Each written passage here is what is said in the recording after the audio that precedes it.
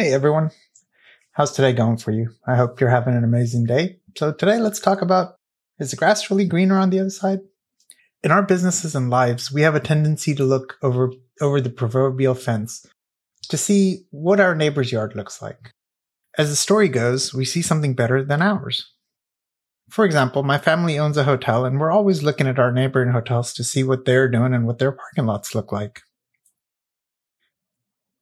On the surface, we see perfect operations. It is really easy to get caught up in what I will call watching someone else's yard instead of weeding and feeding your own.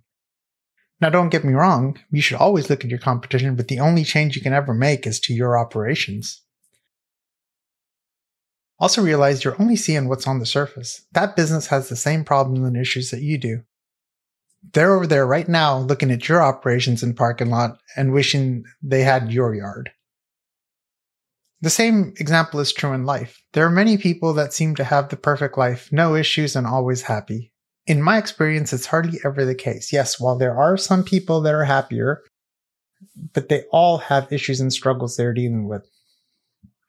So it's wonderful to aspire for that perfect life. Just don't catch yourself window shopping for the rest of yours.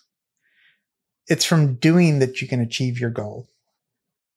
There is always going to be someone out there that's either more successful or has something that you want. There is no first place in this race. The winner is the person that is content with what they have and has a clear vision of where they want to go. It's like starting this podcast. I hear many great podcasts and the cool content they have. I can sit here and listen to them, or I can start my own like I have. But there's a journey we must all take. Those podcasts didn't get where they are today. They're polished and they're amazing because of the effort those people put into their craft. With the same effort, it is possible for anyone to have a successful podcast. While I find the pressure of creating content hard right now, I don't think it ever goes away. I think it only gets worse as your expectations grow. So that is the challenge I have to love to overcome.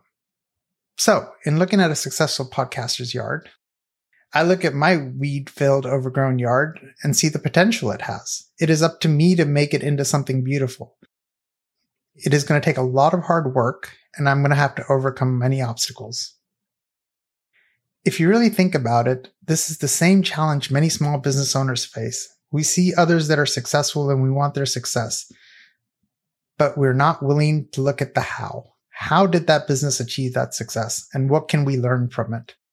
This is the exact same paradigm I see in corporate America. I see people wanting to move up in their companies, looking at the people ahead of them and thinking they want that job. People don't see the effort that person put in to get where they are.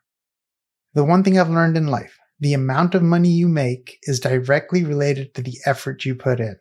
So remember, yard watch all you want, but instead of looking at the end product as a starting point, look at it as a result that you aspire to achieve. Again, have an amazing day, and we'll see you tomorrow.